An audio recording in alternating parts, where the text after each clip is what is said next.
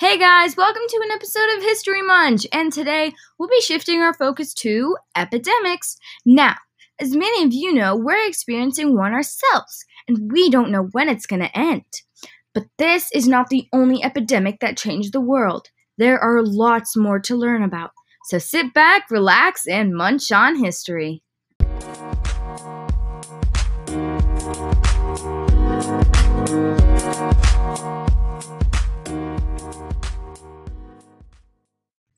Throughout the levels of infectious diseases, a pandemic is the worst-case scenario.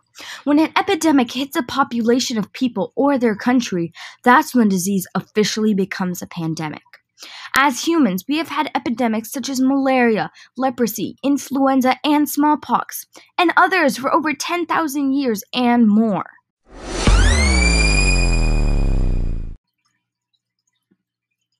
The earliest recorded pandemic happened during the Peloponnesian War.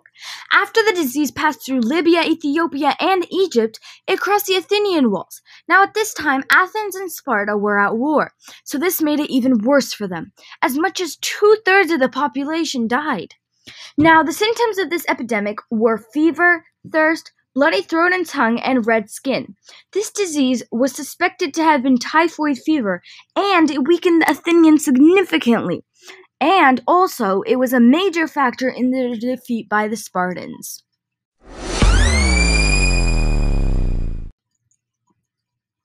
The Antonian Plague was possibly the earliest appearance of smallpox, and it began with the Huns. The Huns then infected the Germans, who passed it to the Romans, and then the returning army spread it throughout the Roman Empire. Symptoms included fever, sore throat, diarrhea, and if the patient lived long enough, pus-filled sores. This plague continued until about 180 AD, and it even killed their emperor.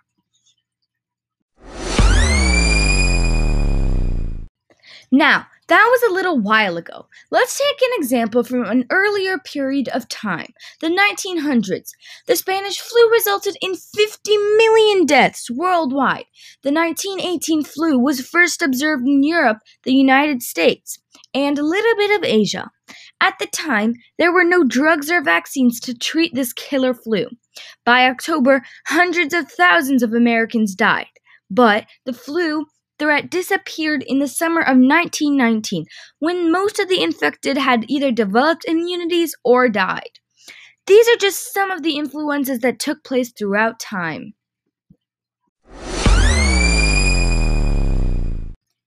If you think COVID-19 is worse than any epidemic, you should probably think again. See you on the next episode. Keep on munchin'.